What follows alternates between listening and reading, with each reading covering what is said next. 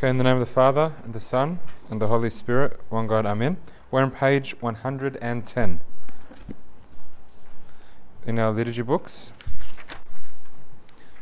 110 of the liturgy books.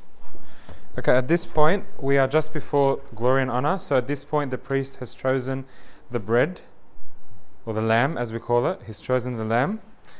And he has, as we said last week, he's put some water on his hands. And as his hands are wet, he has held the lamb in his hand. And he said the prayer on page 109, 110, when he remembers people by name. After that, he wraps the lamb in a silk veil, the one that he used before, okay? And he stands at the door of the altar at the sanctuary, and he holds up the lamb while the deacons are behind him holding the wine.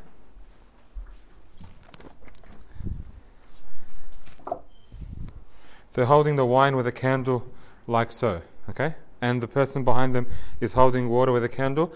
And then they do, the priest will say a prayer, and then after the prayer, they will do a procession. Okay, so this is the first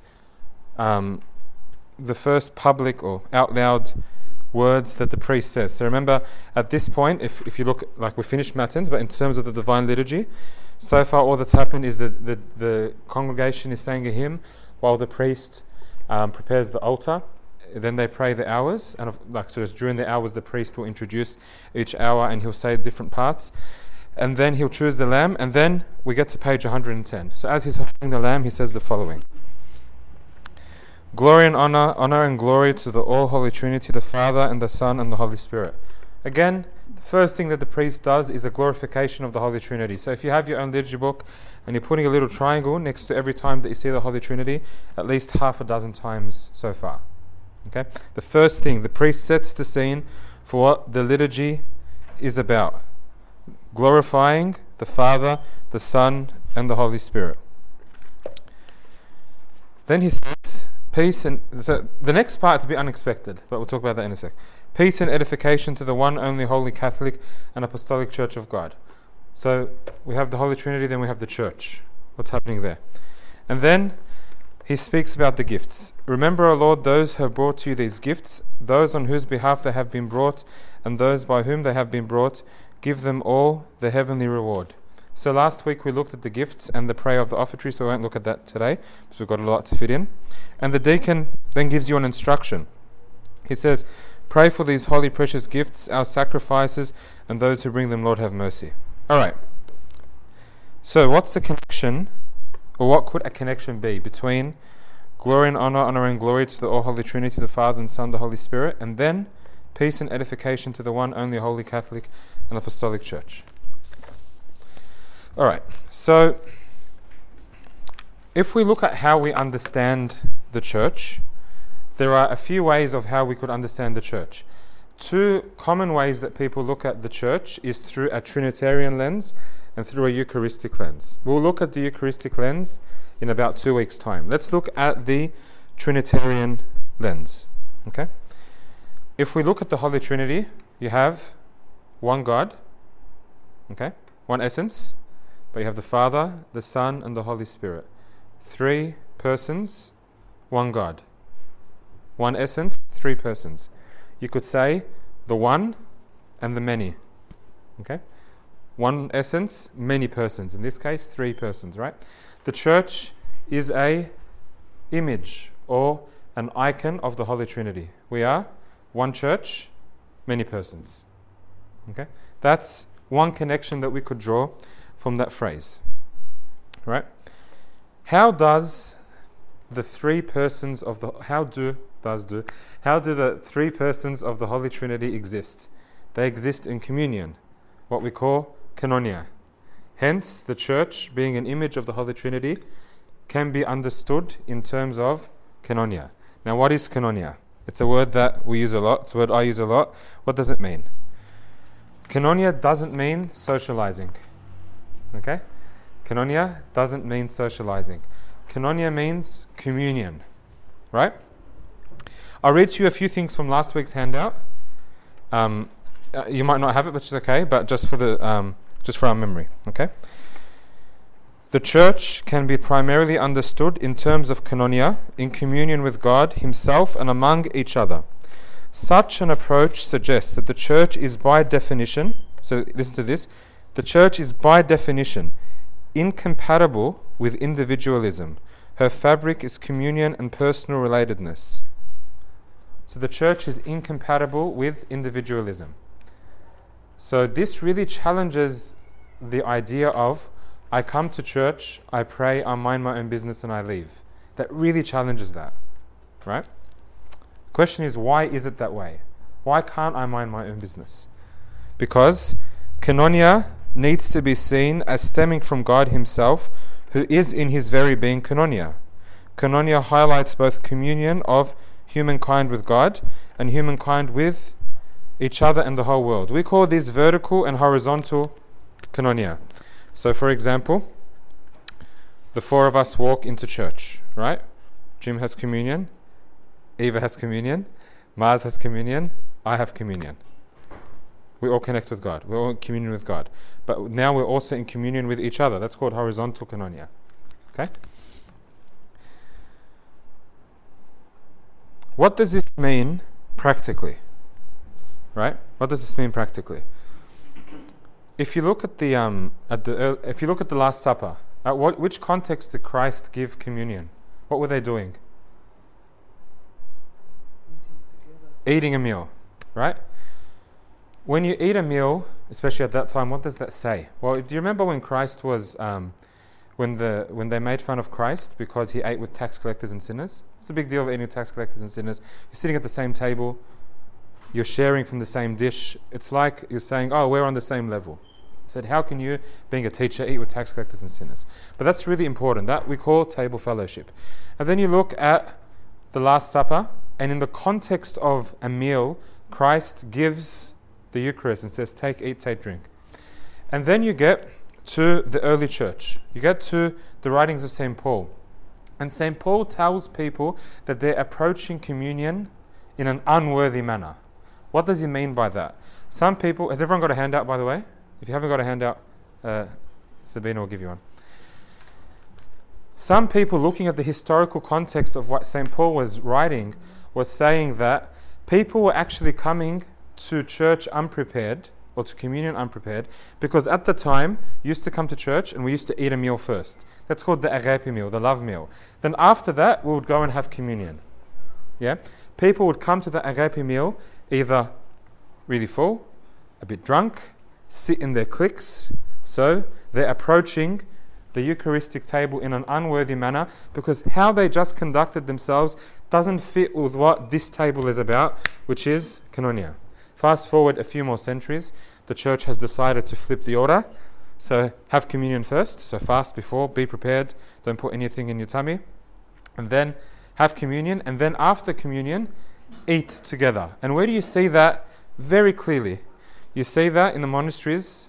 For example, in Egypt, if you go to the Bottommost monastery, you enter the church from here, you turn left, or you could go from here, but say enter from here, you turn left, you're looking at the sanctuary, keep going, you end up at the refectory where you eat a meal, right? Amber Epiphanius, when he was here a few weeks ago, in his presentation, which some of you attended, he outlined how Father Matan Miskian, when he revitalized the monastery of St. Macarius, that he brought back the agape meal every day. And his words were, he showed that, or he reminded us that the agape meal is an extension of the liturgy. And he gave a story. He said that when he was a brother, he saw a monk after the liturgy and went up to him and said, hey, Abuna, and that monk just stood there silent. He didn't reply to him. So he was a bit taken back. Okay, he's ignoring me. Then they went to eat, and they ate. And the way that they do it at their monastery is they say a prayer. The abbot stands, he reads from the Desert Fathers, and then they eat a meal, and they stand up and they pray and they leave. As soon as they finished eating and they stood up, that monk who ignored him came up to him and said, sorry, brother Fulan, the liturgy hadn't finished. It's now finished. So in their mentality, the meal that you have after the liturgy is actually a continuation of what we're doing. Right? Sorry, Yeah. Funny question. At what point then did we decide to sell sandwiches to replace that? No idea. I don't know. That's well, it's not. It's definitely not ideal. The ideal thing is that you come to church, or we come to church, we have communion at the altar, and then we have communion at another table, which is the Repi table. That's where us as a parish get to sit opposite each other, face to face, not standing up in a rush, face to face, sitting down. That's what the message is. That's why the church early on did it. They would sit down face to face, and some churches still do that, and to varying degrees. Yeah, yeah. Where? Oh, I used to do that here. Yeah. Is it an Australian thing? Like, I haven't been to churches in other countries, but is it something that we've adopted in Australia? Or The sandwich thing. Yeah. I'm not too sure. I don't know anyone been over. I think I've been overseas to one church and they still had the whole sandwich thing. But sandwich is okay. Like, I think the ideal, like, it's nice to look at the ideal. Sitting down on a table, look at it like this, right? Imagine I was from New York and I came here because I've got a new job and I don't know anyone. All right? I'm in my 30s. I don't know anyone. I come to church on Sunday. I have communion. Someone sees me, hi, how you going? Are you new here? Yeah, hi, I'm good. How are you? Good, good. Yeah, good. All right, see ya. I'm gone. Compare that to you. You've grown up in this church. You know people, right? You have someone to connect with. Yeah, there might be a couple of people that might like put in a bit more effort. I might be lucky enough for someone to connect with me. But wouldn't it be nice if we all sat down at a table, face to face, and I was committed to like a 20-minute session? Travis?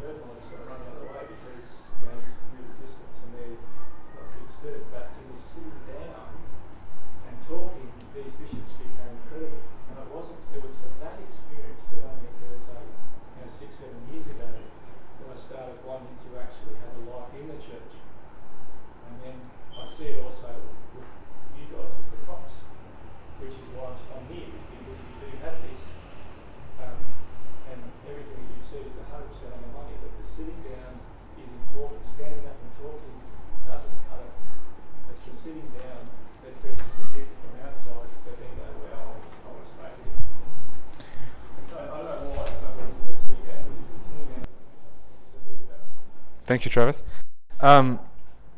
So what that's, if you want to see a beautiful example of this, is in a Greek monastery in Mount Athos, the way that it's designed, you have, for example, you have the church building here, right, and the altar's here, and the aisle in the middle here, but this is the altar, and then you've got a courtyard, and then another building here, right? That's where they eat.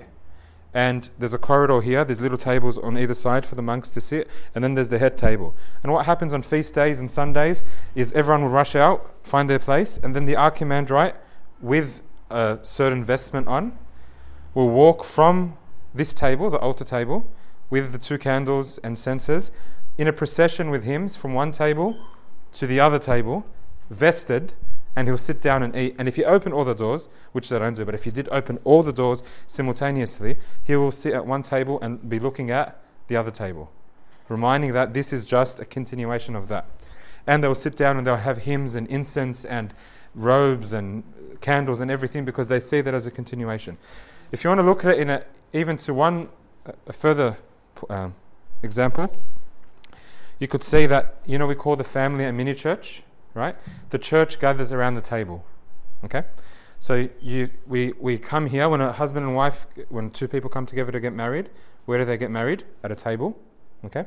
They kneel in front of the table. The first thing they do together is have a meal. Like in the original rite, you'll have your marriage before the liturgy. So the first thing you would do as a couple is have the Eucharist, okay? Have food, body and blood of Christ. So there's that one table, the altar table. Then we've got the agape table, and then you've got your table at home as a family. And as a family, we come to this table every Sunday, reorient what the table's supposed to be about. We're all equal, we're on one level. I'm supposed to give my life for the other. And you just rinse and repeat for your whole life, from one table to another. That's where we could see the living out of koinonia.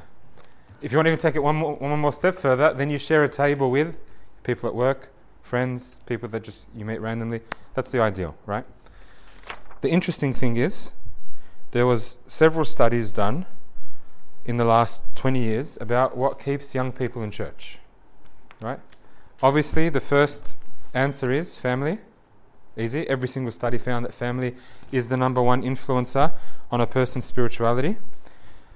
Then there were another few things. One of the top factors is the presence of a community of faith, where you get to see faith lived out.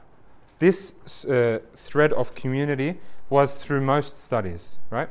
Interestingly, Sunday school and youth ministry, youth meetings, didn't feature in any of the top 5 or top 10. What Sunday school and youth meetings do is they give us that environment to have those things. What's the moral of the story? According to one author, if the family operated properly, and if the church operated properly, as in you have this, then the meal after, and it was how it's supposed to be, then you could actually get rid of Sunday school and you could get rid of youth meeting, and you'll find the community is still worshipping and living out the way they're supposed to. Just an interesting point. But I know I could get carried away with this topic, so I'm going to hold there. Okay, let's get out our handouts for today. Number 3. Okay.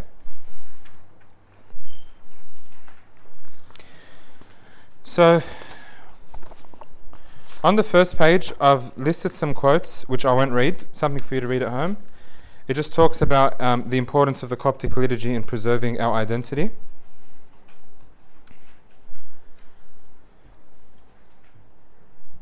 Okay. We could turn the page.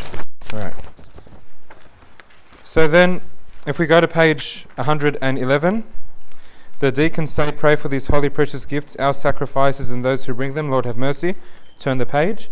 After that, the people respond with a psalm, right? If it's a non-fasting day, on Saturdays and Sundays, non-fasting day, and some other exceptions, you could see that in the red, they say this psalm: Alleluia, this is the day which the Lord has made. Let us rejoice and be glad in it. O Lord, save us. O Lord, straighten our ways. Blessed is he who comes in the name of the Lord. Alleluia. On the fasting days, except the weekdays of the Great Lent and Jonah's fast, and on Saturdays and Sundays during the Great Fast, they say this psalm: Alleluia, the thought of man shall confess to you, O Lord, and the remainder of thought shall keep a feast to you. The sacrifices and the offering receive them to yourself. Alleluia.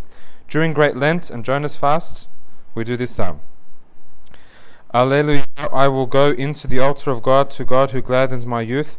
I will confess you with the harp, O God, my God.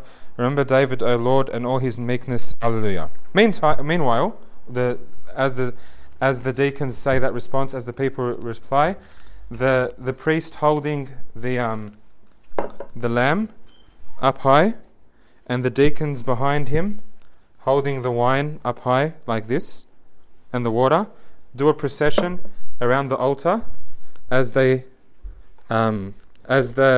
say those responses.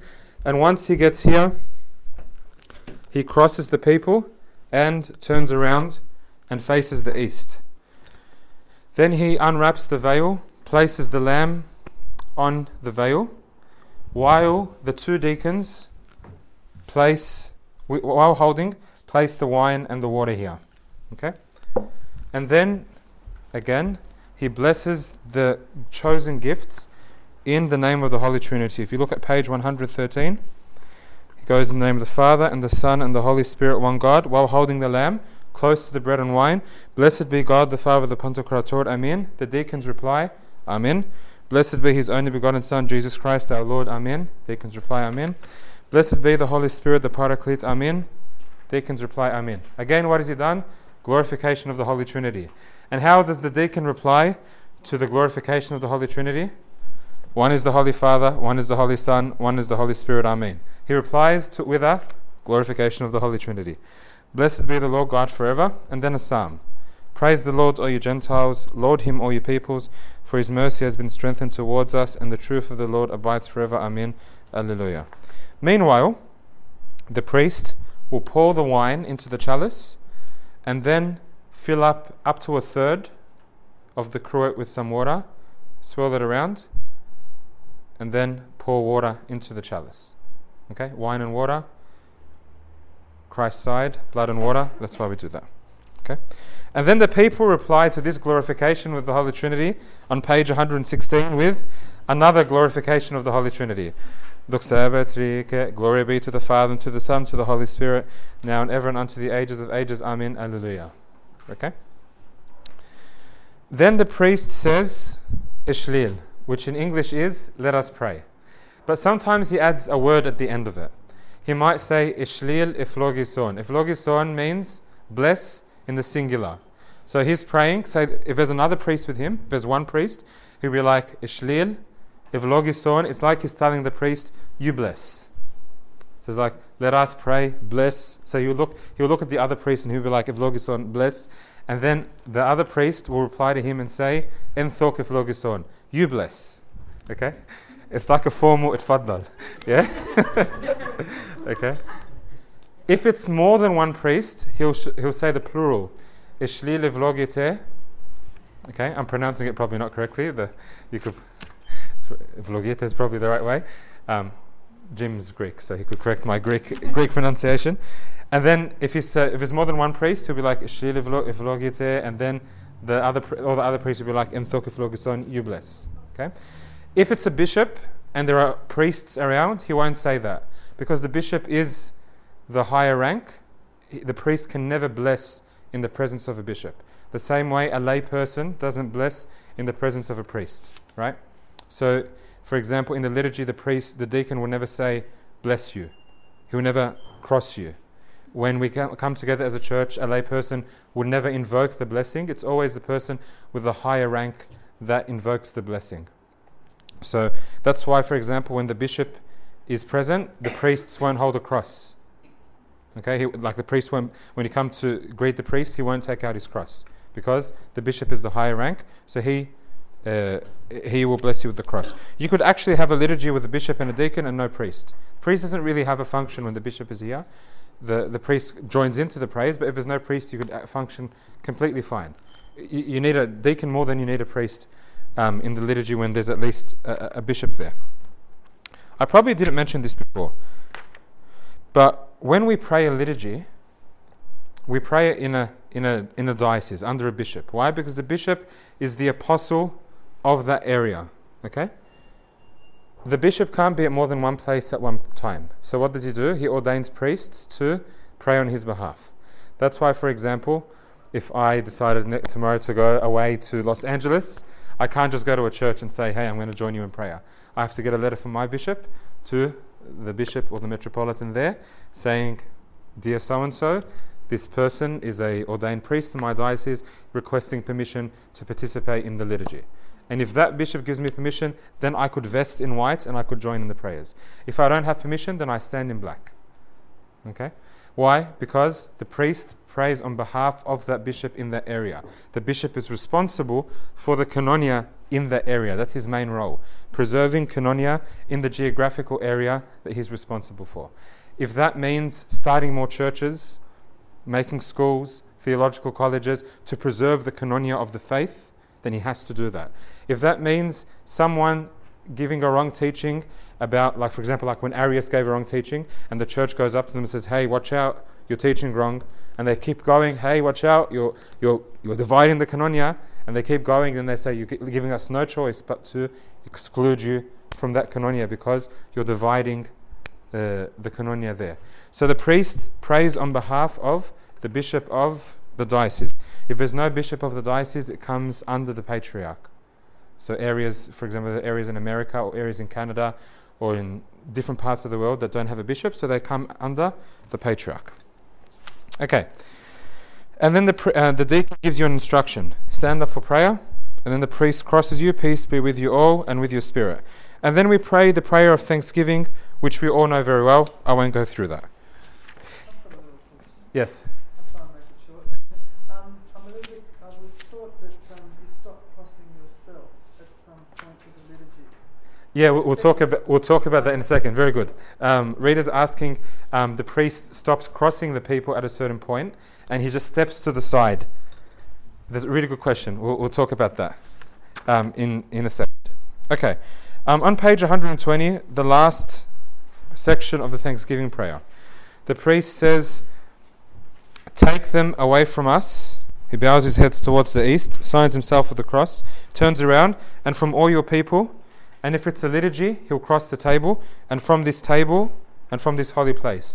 If it's not a liturgy, if it's Vespers, he would say, "From this place." If it's Matins, I don't know why, but he adds, "and from this church, and from this place." In a wedding, he'll say, "and from the bride and the groom." In a liturgy of the water, the La'an, he'll say, "and from this basin," or from this, I think it's from this basin. So depending on where the Thanksgiving prayer is prayed. This is the prayer that opens up, was the opening prayer of nearly all services in the church, including your personal prayers if you're using the Ekbet. And then he finishes off the prayer of thanksgiving. While the people then say the hymn Sortis. Or if there's a bishop present, if you turn to page 122, they sing this hymn. "O all you wise men of Israel, the makers of golden threads, make a robe for Aaron befitting the honor of the priesthood of our honored father, the high priest Pope Ava Tawadros, and our father the bishop Ava Suriel, the beloved of Christ." Some people say at this point is where the bishop would be vested. That's what I've heard. I haven't read too much about it. But that's, they say, because the order of the liturgy changed over the centuries, but because if you look at that passage, it's got to do with vestments. Make golden threads. Makers of golden threads, make a robe. So maybe the bishop was vested here. In any case, during this point, the priest or the bishop says a very, very important prayer for us today. Okay? We're going to read it together.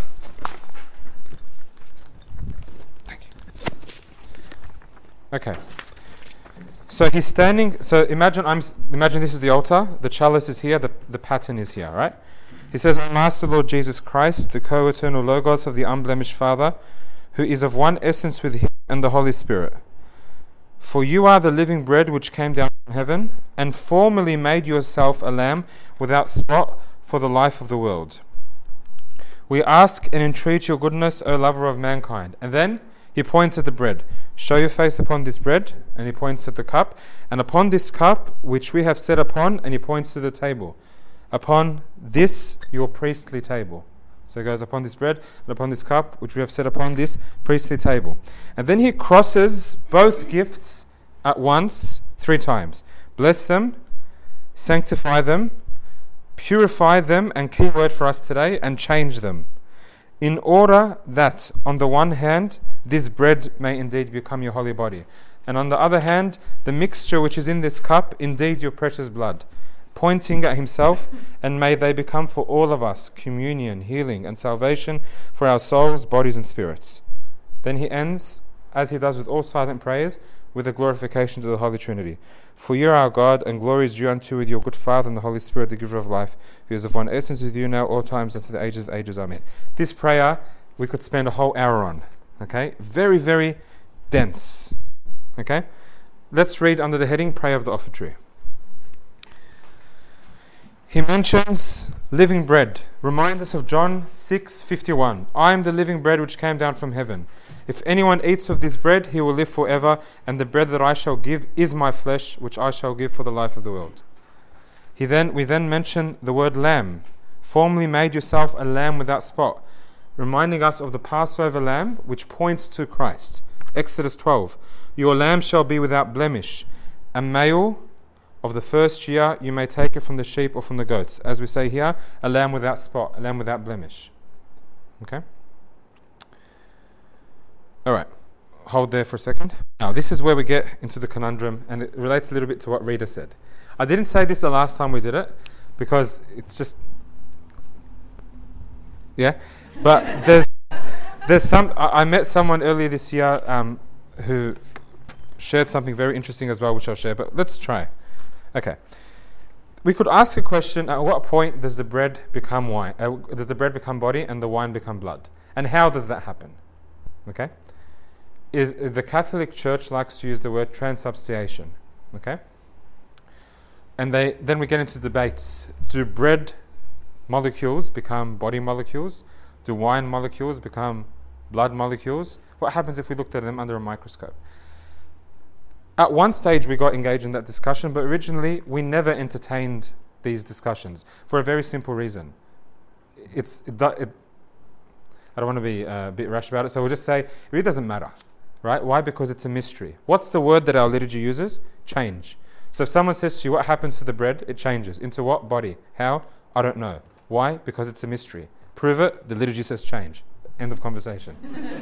Very simple. It's a mystery. We're not going to try and analyze it. Explain to me how two people could walk in to get married and they walk out as one flesh. It's not symbolic. We know it's real. Explain to me how someone could be immersed in water 3 times and they die and live with Christ and they're still breathing. It's a mystery. Is it real? 100% it's real.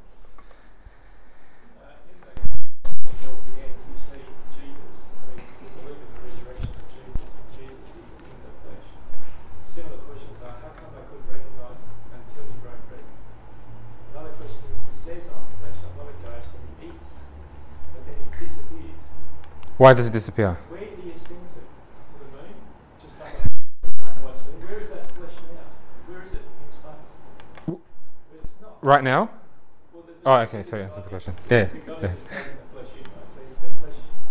But it says they saw him ascend upwards into the clouds. So the flesh is going up. Where do we go?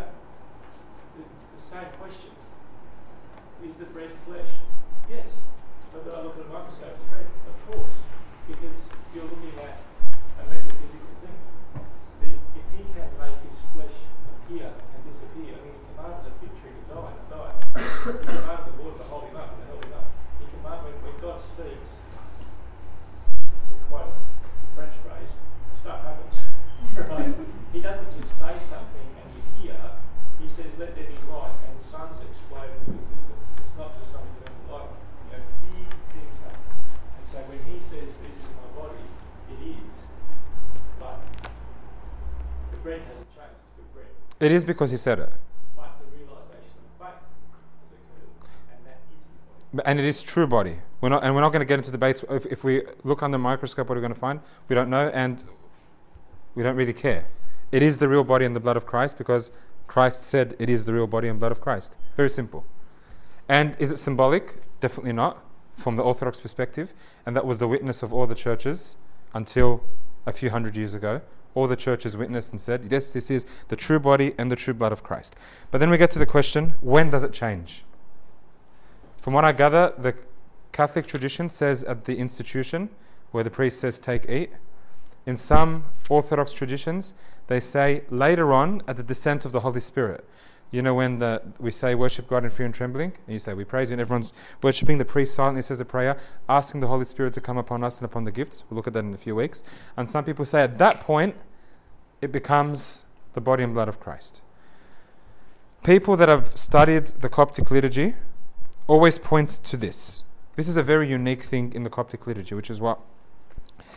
In this part of the liturgy, the priest is invoking Christ to change the body and the blood. How do we know that? Well, look at the beginning of this prayer. Who is he addressing? O Master Lord Jesus Christ, the co-eternal Logos. He's addressing Christ and he's asking Christ to change the bread and the wine into the body and the blood of Christ. Later on, he asks the Holy Spirit to change the bread and the wine into the body and blood of Christ. This asking of the bread and the wine, asking the sun for it to change, is very Alexandrian. It's a very Coptic thing. And you could find it in one of the oldest liturgies in the world, in the church, which is the Liturgy of Serapion, and I've got a little handout here if anyone's interested on reading something like on that. So when does it happen? I grew up hearing at the Epiclesis of the Holy Spirit, but more recently, when speaking to people like Father Gregorius, who's done his PhD on the Eucharist, Bishop Epiphanius, Father Athanasius at his monastery, who's a liturgical scholar, they all say from the Coptic understanding, we don't pinpoint a time. We say it's a gift, once it's on the altar, don't get technical.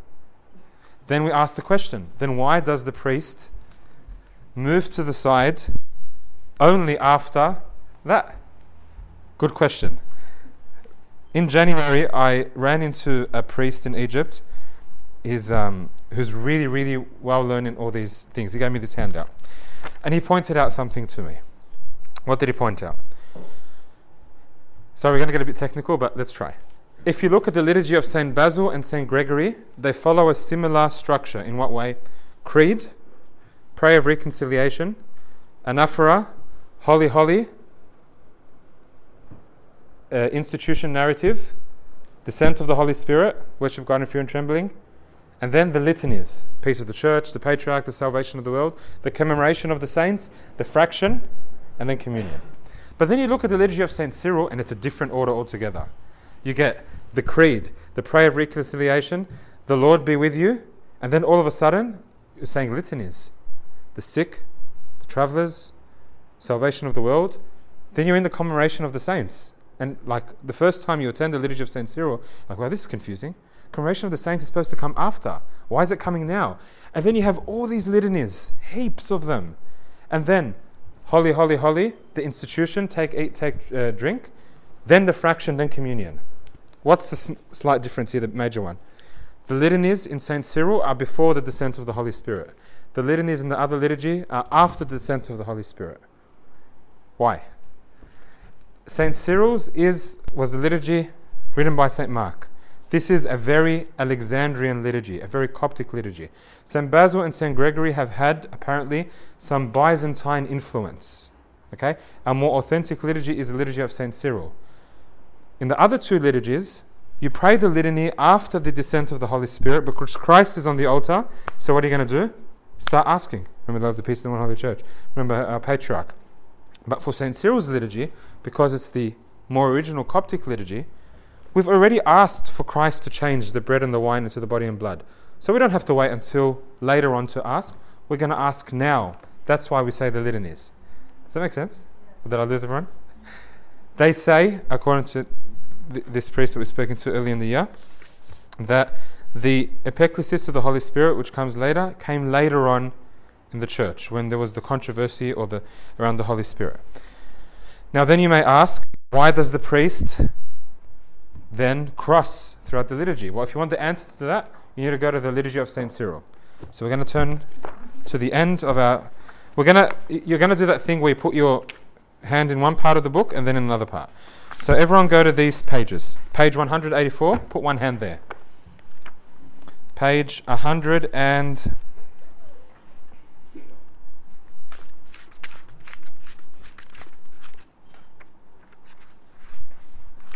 Page 265, put your hand there. And then your third hand will go, so 184, 264, and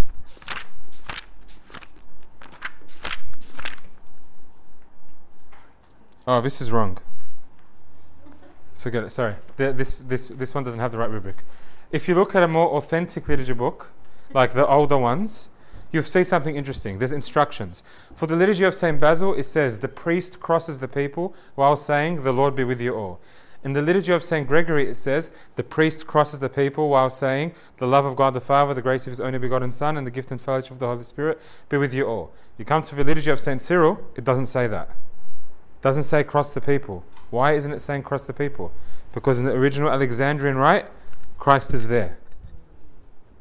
So there's a bit of a mismatch happening. Yeah? Then I asked the priest the question.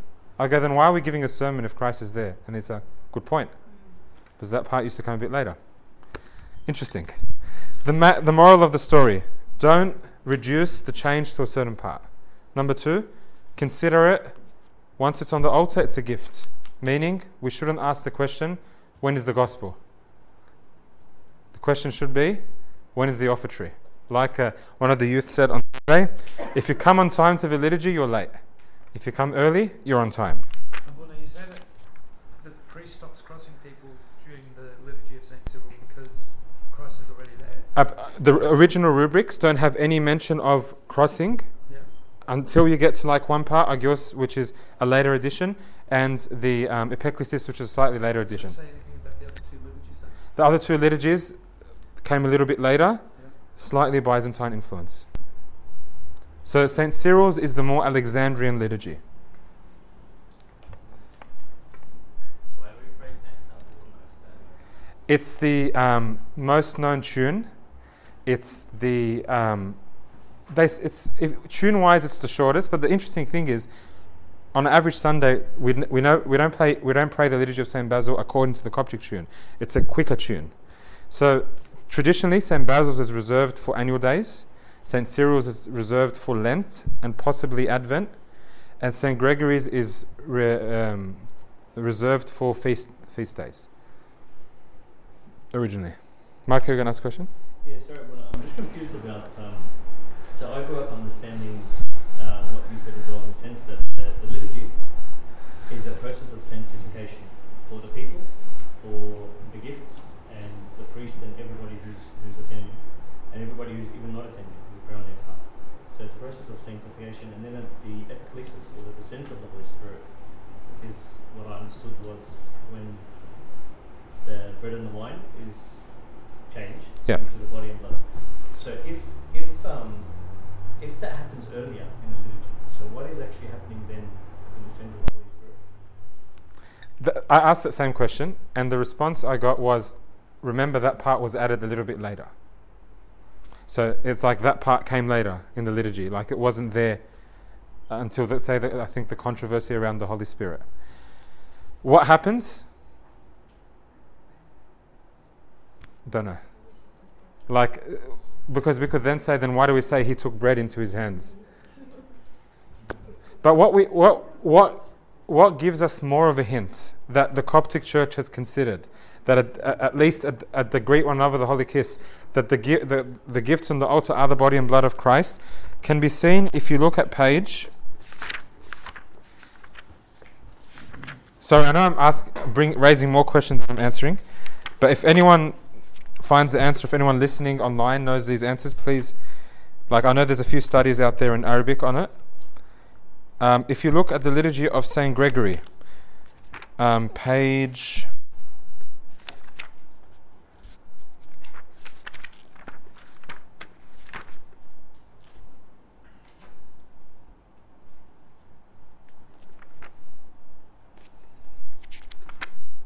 Where's Osbazesti, the big one, Abba? Is it in this liturgy book?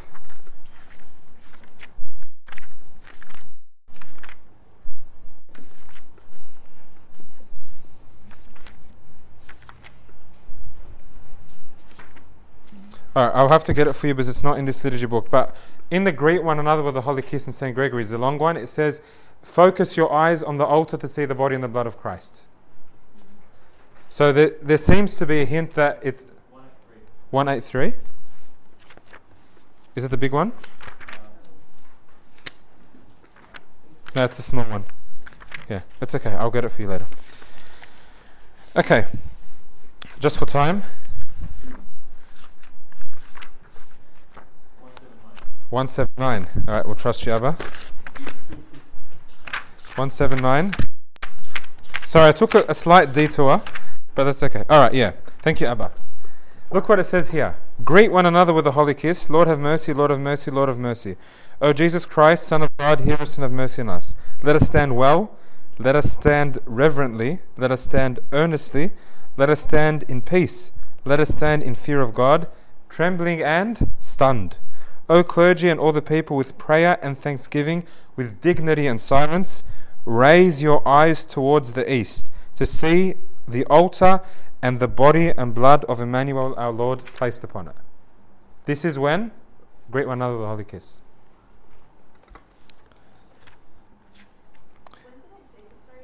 That's it. That's like they say on feast days, but it's part of the liturgy of Saint Gregory. They never say it in English. If they they usually say it in Coptic because it has a longer hymn. Like it has a very nice tune, but I've never heard it said in English, like in an easy to understand way either. Okay. We could say a lot about this prayer, especially what it tells us about healing. But for time, we have to keep going. Now, after he says this, he says the absolution inaudibly, without you hearing. He says the absolution to the Son. You don't have to turn the page, but for those who want to know, it's on page 86. It's the same absolution that the priest says at the end of Vespers, at the end of Matins, and there's what he says when he places his hand on your head in confession. That same absolution. Okay? And then he covers the altar with the big cloth, prospherion. He walks around the sanctuary. He prostrates in front of everyone. He goes in front of the deacons. I have sinned, forgive me. They reply, I have sinned. Absolve me, so I remember from 2 weeks ago. And they greet each other. He goes, and then everyone stands outside the sanctuary. And then he says an absolution for the servants. Read page 125. He says, may your servants, the ministers of this day. If there's a higamen, he says the higamen, or there's many, the higamens. The priest or priests, the deacons, the clergy, and the people, and my weakness. Meanwhile, he's crossing. When he says my weakness, he crosses himself. If the bishop is present, he says it, but he's the highest rank. If there's priests, one of the priests says it. Be absolved from the mouth of the all-holy Trinity, the Father, and the Son, and the Holy Spirit, and from the mouth of the one holy Catholic Apostolic Church, the 12 apostles, and then he mentions all the saints in this section that are, or all the saints mentioned here are priests or bishops. So they have the authority for absolution, authority from Christ for absolution. Then he finishes, I'll just rush through this part quickly, as we get to the censing. And then he finishes, and the people start singing the hymn Tai Shorty found on 131. But I want to focus on what the priest does with the censer. I'm a bit cautious that I've rushed through a bit of it. Do we know where we are? Okay. So, the absolution, is the celebrating priest able to absolve himself, or does another priest have to absolve? No, if he's on his own, he still has to say the absolution. But he says from the mouth of the church, the 12 apostles, all the saints, not all the saints that are priests and bishops, and then the patriarch, and then the bishop of his diocese. So through their mouth, not through his mouth. But then at the end he says, and from my own mouth being the least. But if he's on his own, it's okay. He could still do the absolution prayer. And then the priest ascends the sanctuary. The censer is presented to him. Okay? And then the priest blesses the incense box the same way he did in Vespers and Matins. Name of the Father and Son and the Holy Spirit, one God, Amen. Any guesses what he'll do? Glorification of the Holy Trinity. Blessed be God the Father, the Pantocrator, Amen. 1. Blessed be his only begotten Son, Jesus Christ our Lord. 2. Blessed be the Holy Spirit, the Paraclete. 3. Then 2 more. Glory and honor, honor and glory. 5. They say, reminding us of the 5 sacrifices in the Old Testament. Glory and honor, honor and glory. That's 5. To the all Holy Trinity, the Father, the Son, the Holy Spirit. If there's more than one priest, he'll be like, name of the Father and Son, the Holy Spirit, one God, Amen. Blessed be God the Father, the Pantocrator, Amen. The next priest will come, blessed be his only begotten Son, Jesus Christ our Lord. The next priest, blessed be his only begotten Son, Jesus Christ our Lord. The next priest, blessed be his only begotten Son, Jesus Christ our Lord. The next priest, forever. Right? If it's a bishop and there are priests, the priest won't bless, but he'll take the incense from the bishop's hand, or the bishop will place the incense in his hand, and the priest will put the incense in the censer. So that every priest, because the bishop is like part of the priesthood, so say if there's a liturgy with the patriarch, 20 bishops and 300 priests, technically everyone there who is part of the priesthood would place incense in the censer. Actually watch when the Holy Synod all pray together in the cathedral, the deacons standing. The Pope and the bishops, by the way, are of the same rank. So the Pope won't put in the hands of the bishops. Stand like this, and the bishops will go 1, 2, and it's like 100. 1, 2, 3. Okay? And then he stands at the altar. So imagine, so right now he'll be like this. He'll be facing this way, right? He'll offer incense on top, and he'll say, O God, the great, the eternal, without beginning and without end, great in his counsel and mighty in his works, who is in all places and dwells with everyone. Be with us also, O our Master, in this hour, and stand in the midst of us all. Purify our hearts and sanctify our souls. Cleanse us from all the sins we have committed willingly and unwillingly, and grant us to offer before you rational sacrifices and the sacrifices of blessing. Now, at one stage, this obviously used to be out loud, because it says here, the deacon says, pray for the sacrifices and those who have brought it. So he wouldn't be saying that to himself, he would be saying it to people. The priest, and the spiritual incense entering within the veil in the holy place of your holies. And then he goes around the sanctuary, the altar, 3 times. There's a diagram of that on this page here. Okay, I'm going to follow the diagram around the altar so you could see what's happening, right? So he'll stand here, number 1. Remember, O Lord, who offer incense, the peace of the one holy Catholic and Apostolic Church. Meanwhile, what's the deacon doing? He's just holding a cross like this. Why? Because the cross, as we said, belongs to the deacon originally. The deacon uses the cross whenever he's saying a response. This part used to be out loud. So the priest will be, remember, O Lord, the peace of your one holy Catholic Apostolic Church. Originally, the deacon would be in front of him saying, pray for the peace of the one holy Catholic Apostolic Orthodox Church. Some people walk around with the gospel as well. It's not really accurate. There's no real meaning to walk around with the gospel. You're just supposed to hold the cross as a deacon. When are the deacons still supposed to say responses quietly in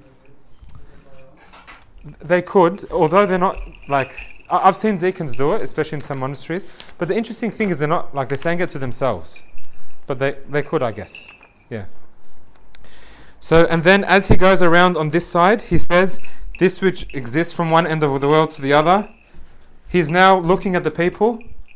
Remember, Lord, our honoured Father, remember, Lord, the life of our honoured Father, the High Priest, Pope Abba Tewodros, and his partner in the Apostolic Liturgy, our Father, the Bishop Abba Suriel, goes around in keeping for many years in peaceful times. He's now in front of the facing the east. Remember, Lord, our assemblies, bless them. Grant that may be unto us without any obstacle or hindrance, according to your holy and blessed will. This way, houses of prayer, houses of purity, houses of blessing. Grant them to us, O Lord, and your servants who will come after us forever. Slightly different translation, but I could point you to this in your book. And then, facing the east, arise, O Lord God, let your enemies be scattered, let all who hate your holy name flee before your face.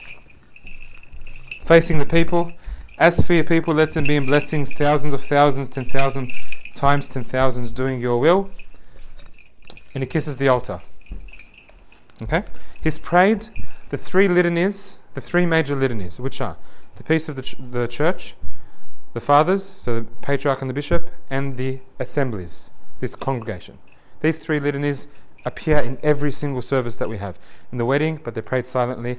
In the baptism, in the washing of the feet, and any service the church has, in the blessings of homes, you do these 3 litanies. Okay?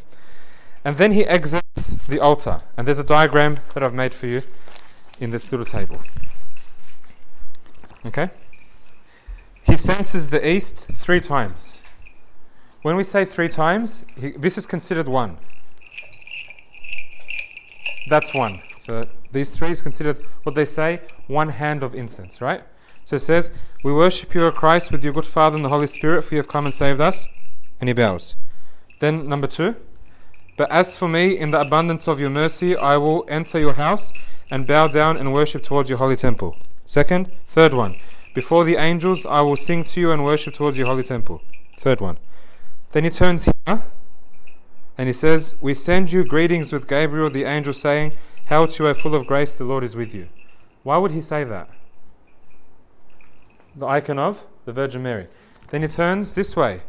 Hail to the choir of the angels, to my masters and fathers, the apostles. Hail to the choir of the martyrs and all the saints. The saints. Okay? And then, hail to John, the son of Zechariah. Hail to the priest, the son of the priest. Why? John the Baptist. Back. Let us worship our Saviour, the good one and lover of mankind, for he has had compassion on us and has come and saved us.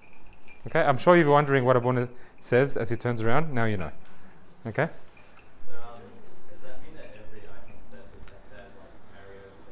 Yeah.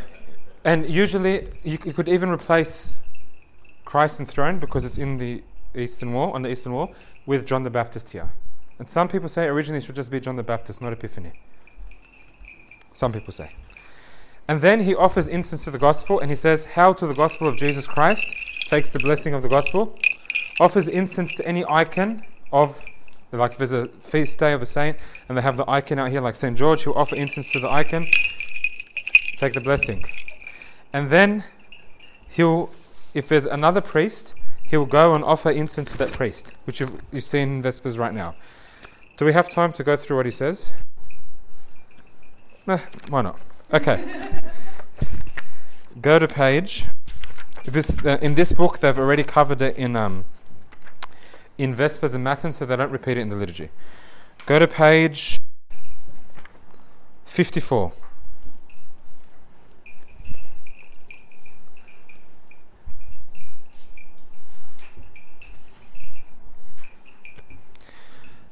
Okay, forget the first two sections. If it's a higamen, the higamen means it's supposed to be a rank of priesthood of someone who is like an overseer over like many priests under the direction of the bishop. Okay, usually like a senior priest is a higamen in a parish. Is the same word in the monasteries for the ranking of the monks, though?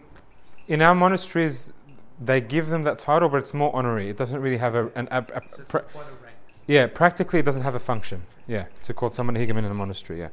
So if it's a higamen, he goes up to the higamen and offers him 2 hands of incense. If he could get them in, because most priests stop you very quickly. He says, "I ask you, my father higamen, to remember me in your prayers, that Christ our God may forgive me my many sins." He opens his hand like this, right? And then the person he's offered incense to goes like this, and he reads, "May the Lord preserve your priesthood as he did with Melchizedek, Aaron, Zechariah, Simeon, priest of the Most High God." Why this?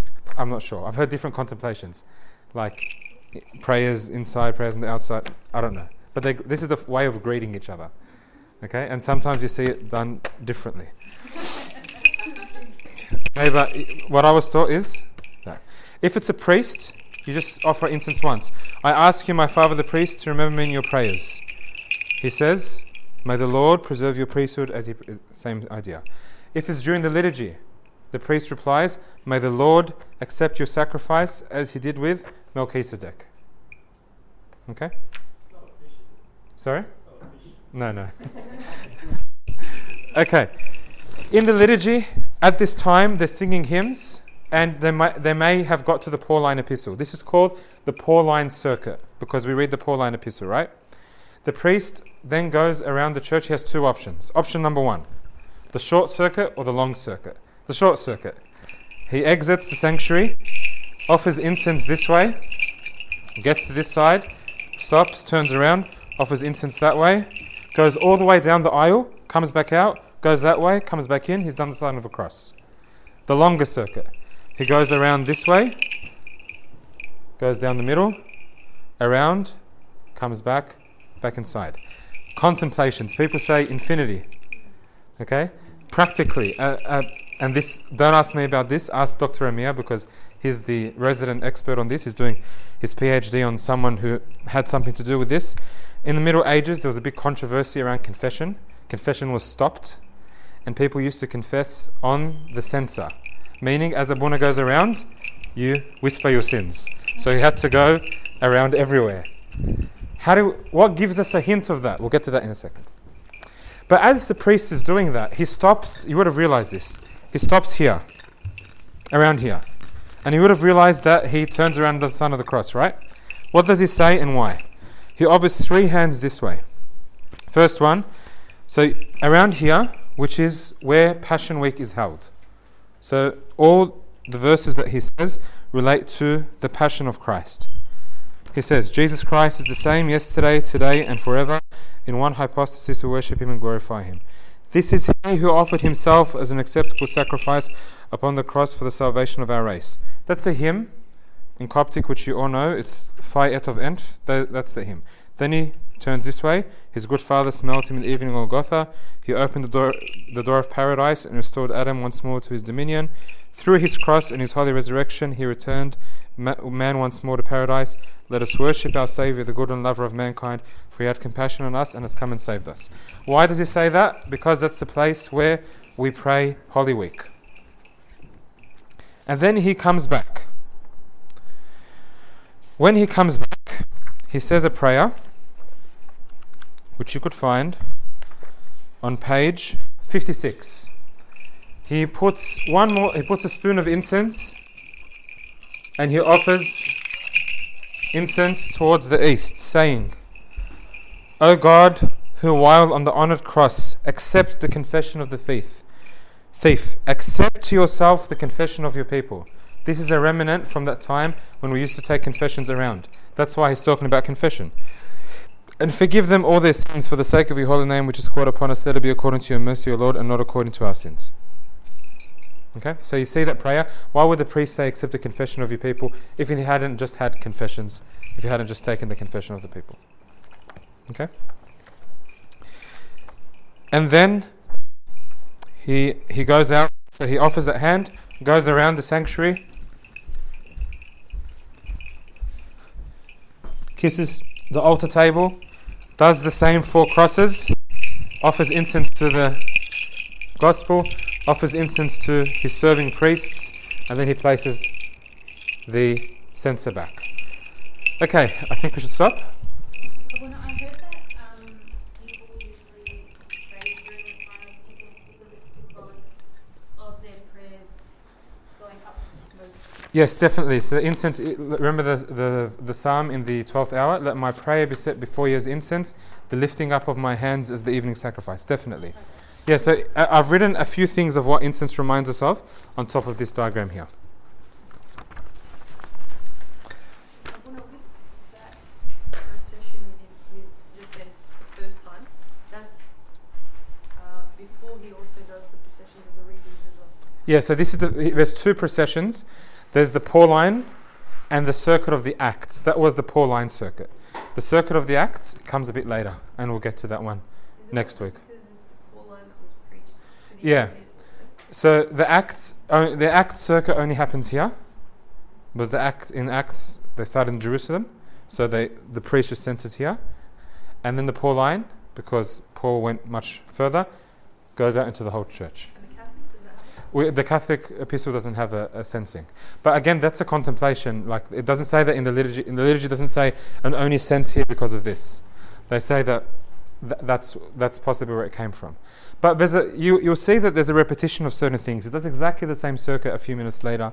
So obviously there's been a shifting of the order of the liturgy. And why is the sign of the cross done when the censer passes? As a blessing. So you don't have to do it, but yeah, as a blessing, yeah.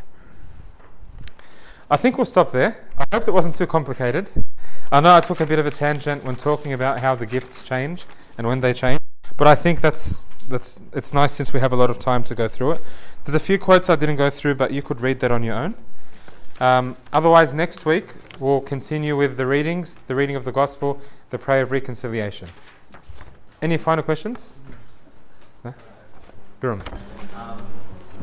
I heard recently that in the Council of Nicaea there was a canon relating to sort of doing prostrations and kneeling on Sunday and Saturday liturgies. Apparently we're not meant to do that, and like in the Eastern Orthodox rite, like that's why they stand. So I guess sort of my question is, how come we kneel and prostrate? Yeah. We look at 2 different prostrations of worship and prostrations of repentance. Prostration of repentance is what your spiritual father may give you to do at home. Prostrations of repentance is what we'll do at the beginning of the Agbeya in church. So when the priest goes to pray of the 3rd hour, if he kneels, that it's a prostration day. But the prostration that we do in front of the altar is a prostration of worship. So on Saturdays, Sundays, and feast days, we don't have any prostrations of repentance. In the Holy 50 Days, for example, they're banned. It's like the church is saying, there's time to repent and be mournful. There's time for joy. Yeah, I think John Cassian talks about that. So in those days, in the joyful days, in those Saturdays and Sundays, when they do the Agbeya, even in the monasteries, he'll say the prayer of the midnight service, and everyone's just standing. But when he comes to open the curtain, he'll do a prostration of worship. But on fasting days, it'll be like the prayer of the midnight service, and all the monks and all the people will go down and they'll do a prostration. Question? Miriam? I have a question that is going to kill me forever. Melchizedek. Melchizedek, yeah. We didn't speak about him last week, but maybe we could talk about that just in case people need to go. We'll talk about it at the front if anyone wants to know about Melchizedek, because we skipped him last week, or skipped that part because of time.